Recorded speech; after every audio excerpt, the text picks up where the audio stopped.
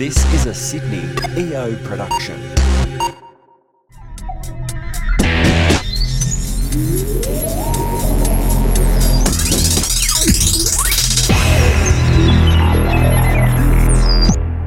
Welcome to episode 50 of the Sydney EO Business Podcast. I'm Brendan Tarazzi, the host of the show, and today I'm joined with Justin Jameson, who is our incoming president for Sydney. Welcome. Hi, Brendan. Great to be here. Thanks for coming on the show today. So that's a big role, isn't it, taking it on? You from our last chat, you said you'd been really, really busy with lots of things on, even though you're not officially president yet. Well, it's a bit like becoming moderator of a chapter. A lot of the effort actually in working out, what you want to do. So it's quite similar actually. And so, what sort of things have you been doing? Two main things. The first is just lining up with the other incoming presidents across Australia and New Zealand to make sure that we're all sort of pulling in the same direction. And the second thing is working with the incoming board. We've been working on our strategy for the year ahead. So we had our strategy day about 2 weeks ago with the board and the leadership team, around about 25 of us, just setting priorities for the year ahead. I'm assuming that was all done remotely. It was done mainly by Zoom. The board were able to meet face to face. And then we had the leadership team on Zoom. And so has there been a lot of change with EO coming up in the next 12 months? I mean, how has COVID affected everything? Yeah, look, Brendan, it's been a massive period of change over the last 6 months and probably going forward because of COVID. So, as you know, we've had to go entirely virtual, and that happened within about 2 weeks. Yep.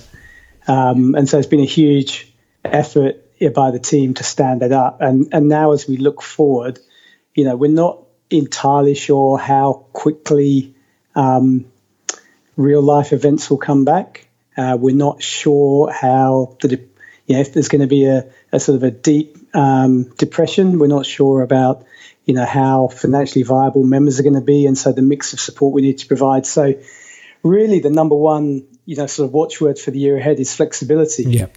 And responding to the changing environment post COVID. Have we got a feel on or have you got a feel on how it has affected membership? I've rejoined, by the way. So. Yeah, I'm glad to hear it. No, look, we've got a pretty good feel. We knew that it was different for everybody just because of feedback we were getting, and that's why we set renewals to sort of choose your own journey that's appropriate for you, because everyone's being impacted differently. But look, well over half of members have gone for option 2, which sort of implies that they've been impacted but not severely impacted. But probably around about a third of members have been severely impacted, and so providing the maximum level of support to them, either providing them a deep discount on local fees, or with a number of members were waiving their local fees altogether where their businesses really have been smashed. So it's a real mix, actually, and probably around 20% or so of members are actually doing better than ever during the COVID period. It's a complete mix across the board. Yeah, 100%. And so how does that feed into, did you have a plan of what you wanted to do, and have you had to adapt that because of everything that's happened this year so far? Yeah, I have, and I have. So... Look, I mean, maybe if you just take a step back, I mean, my sort of EO journey has evolved over the years. I've been a member for just coming up for 9 years, and initially I think the focus for me was on learning, and that kind of evolved into, really looking at personal improvement. And then I've been on the leadership journey, which has been really rewarding. But where I've ended up in terms of my relationship with EO has been around what it can deliver in terms of community and being with like-minded individuals. And I think for most of us that would resonate. forum is a community, and the chapter, is an amazingly strong community. But for a lot of members, it ends there. It sort of ends at the chapter. And from quite early on, I started going to regional events and global events, a few universities, and then some sort of GLCs and regional leadership academies. And it just struck me what a shame it was that I had to travel to, places like New York or Mexico City to meet these amazing Australian and Kiwi members. Right, okay. So look, I had this plan to really try and extend the level of cooperation, integration, and exposure between the different Australia and New Zealand chapters. There's 6 chapters in total, 5 in Oz and the New Zealand chapter.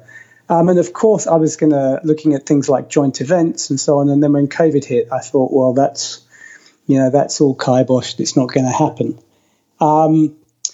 But then, of course, we switched to virtual. And I suddenly realized that, virtual is an amazing channel to bring the EO community together outside of the chapter. And so my sort of real focus for the year is going to be helping members to look beyond the chapter in terms of the EO community and trying to really foster a sense of, identity and belonging across the Australian New Zealand chapters in particular. So that's across learning events, and we've already stood up the South Pacific Learning Calendar. We had Rocket Man, and we've got Canva, and then we've got Rod Jury coming up for Zero. So real kind of heavy hitters.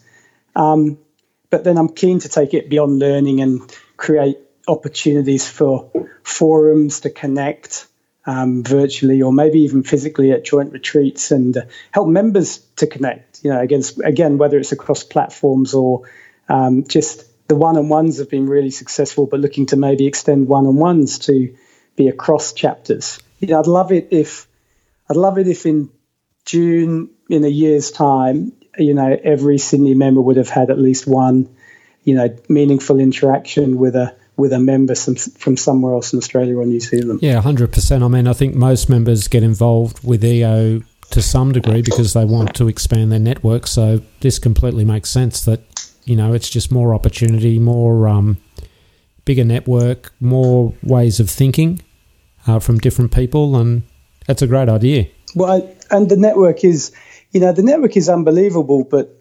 historically, EO has operated a bit like these city-states.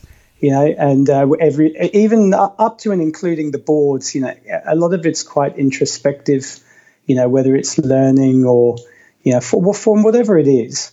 And I just think that whilst we want to keep the best of what it means to be part of EO Sydney and our amazing events and our amazing community, that we can reach out and, collaborate and cooperate more. Yep.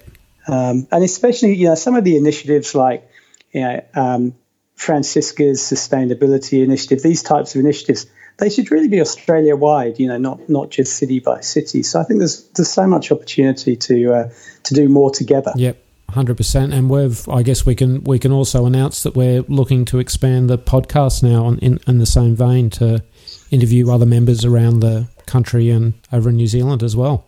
That's right, Brendan. You've become part of the Beyond Chapter strategy. Well, you certainly got my creative juices flowing. I've gone out and bought a new podcast mic, so didn't need too much encouragement. I went, I need this now because I'm going to be doing it all via Skype, so I need a new setup. Well, and I think a lot of members have said to me, Mark and I have been going around all the forums to sort of just do check-ins and see how people are going.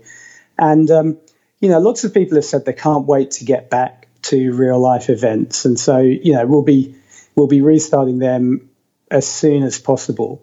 But quite a big chunk of members have either said, it's been amazing to be virtual because I found it really hard to attend events because of travel time or work commitments or family commitments. So it's been amazing to be able to participate.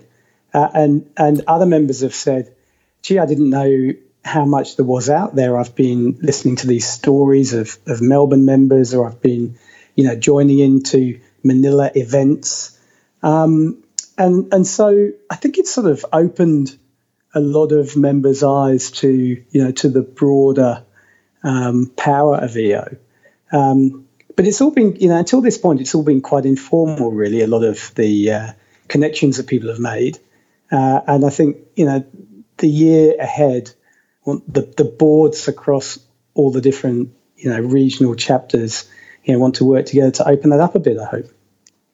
And so I didn't even think of that, but so are you saying that at the moment you can actually go to any chapter around the world and tap into their online events? That's right. Most chapters have opened up their events to all members. So that's amazing. There's on the EO website, there's a page where you can go and you can't see all events there, but you can certainly see a lot of the regional ones curated by Tash.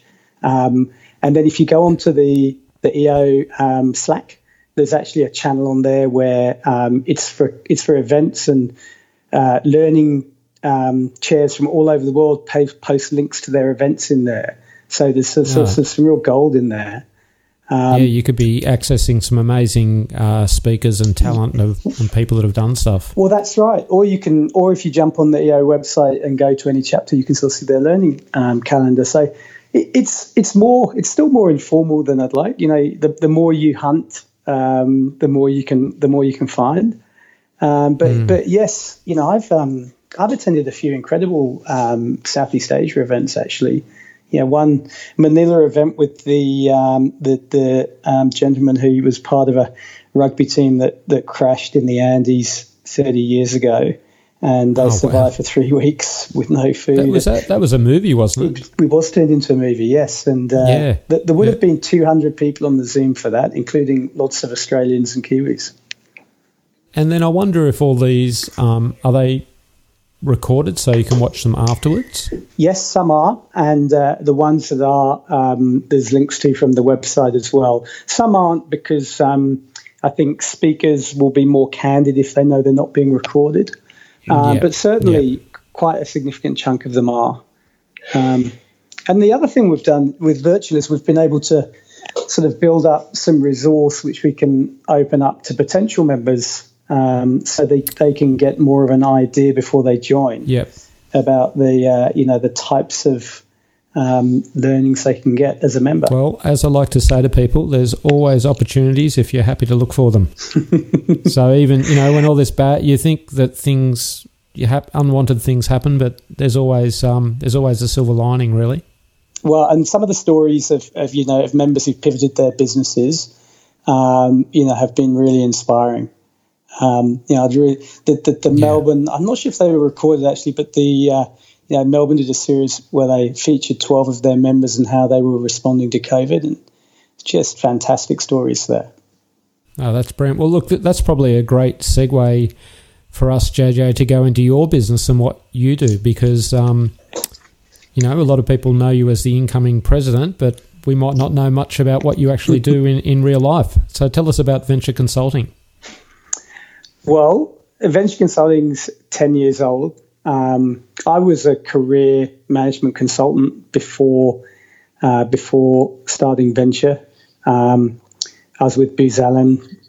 Yeah, Booz Allen, which is a big global firm that sadly doesn't exist anymore. And then a boutique out of London that was, that was the death knell.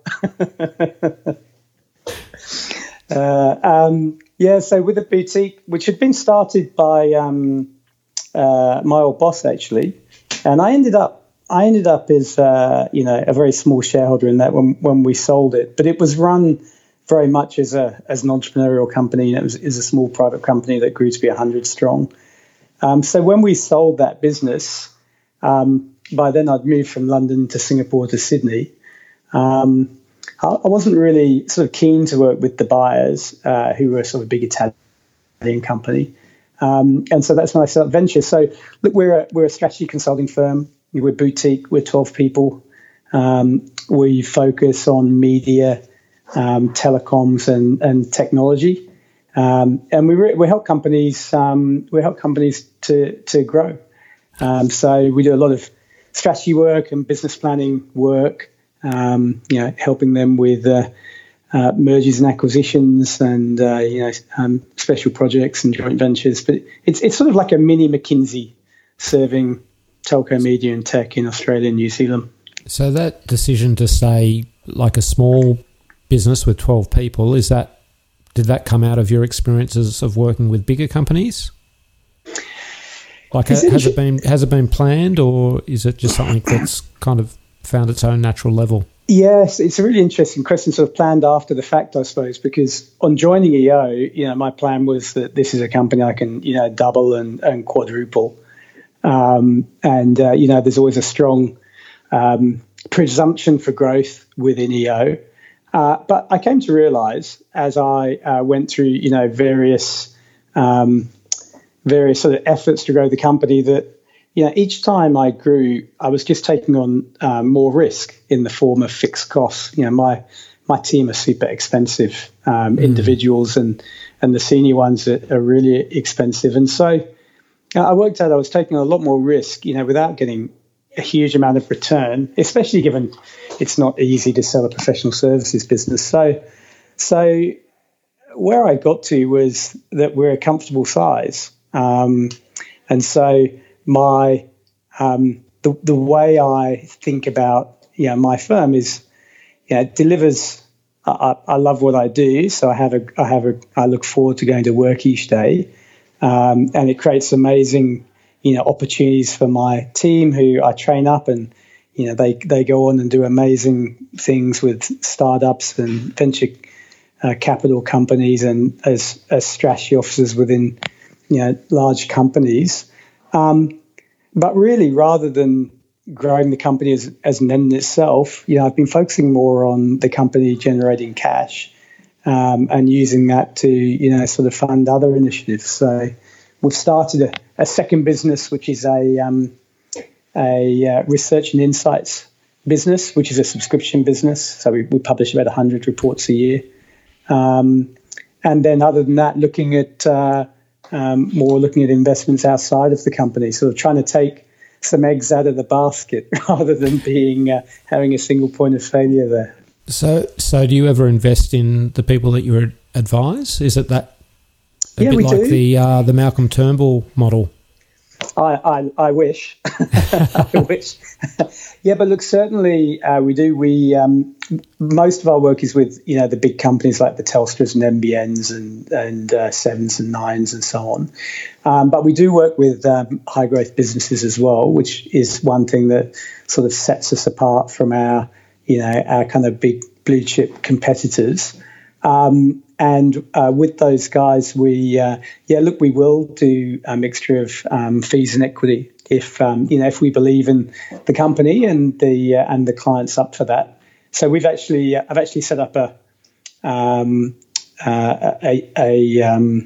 trust, and if you're an employee of Venture, then you're a beneficiary of the trust, and any equity stakes we take, go into that trust. And I've committed to the team that if and when we have any kind of liquidity event. Liquidity events. That's right. That there'll be a share that goes to a fixed share that goes to the team. So I'd love to do more of it, to be honest, Brendan. But it's successful entrepreneurs are sort of often loath to part with their equity. So trying to get that model right is definitely a goal going forward. And what happens when someone leaves, or has no one left? No, the way I've set that up is when you leave, you basically award points every July to people who are there, just based on seniority, nothing else. So you build up points over time, and there's a total pool of points, and that tells you what your share is of any distribution. And then if you leave, the points basically then they decline down over 3 or 4 years. So figured it would be unfair if somebody was with the firm for 4 years and then the day after they left, there was a big return. So you sort of have a trail, but it declines over time. And have you found that this strategy does lock in your talent? I don't think there's not enough equity in the pool yet to make it super interesting for the team. So it's a structure that's set up that has the potential to do that. At the moment, really, it's are they still learning and developing as individuals, and are we doing interesting work? I would say they're the two things that keep people tied in, And when we have, if we have periods where we're quieter, or the opposite then where we're so busy, it's really hard for them to do personal development. That's when we struggle with retention. But and as a team, like, how do you get into something like this? Do you recruit people that have been working for bigger management consultancy companies, or do you recruit people out of uni, or is it a mix? Yeah, a mix of the both. So we typically hire a couple of grads each year.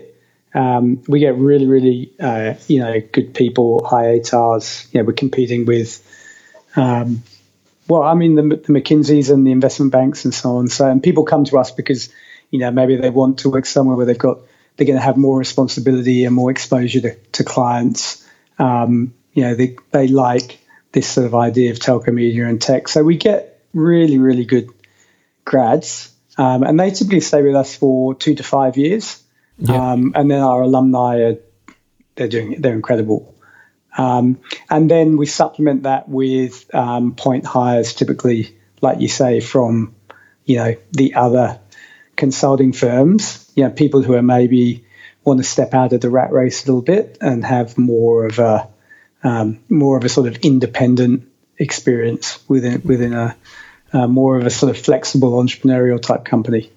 Sounds really cool. We have good fun. It's some of the projects we do can be fairly sort of esoteric or intellectual, but no, it's fantastic. I mean, we're doing work at the moment where we've been hired by the government to provide input into sort of COVID related policy making. So that's fantastically exciting. Yeah, really good fun. Amazing. Okay, well, look, we're going to wrap up now with 5 short questions. First one, how old are you? I am 49 and 11 months. Oh, there we go. Second question is, what do you like to do to keep fit? I do a mixture of cycling, road bike, and running. And how many hours sleep are you getting each night? I'm getting around about 7.5, which is consciously up since January this year, and I'm feeling much better for it. And do you have any personal goals you're looking to achieve in the next 12 months? My main, personal goal for the next 12 months is you won't be surprised to hear, is to try and do a good job as president and leave the chapter is as good a place, if not better, from where I found it. Excellent. And then if you could be remembered for one thing in business, what would that be? To have unlocked people's careers, for people to look back and say, I got my start with Justin. Oh, that's brilliant. Now, if people want to connect with you, Justin, how can they find out a little bit more about venture consulting?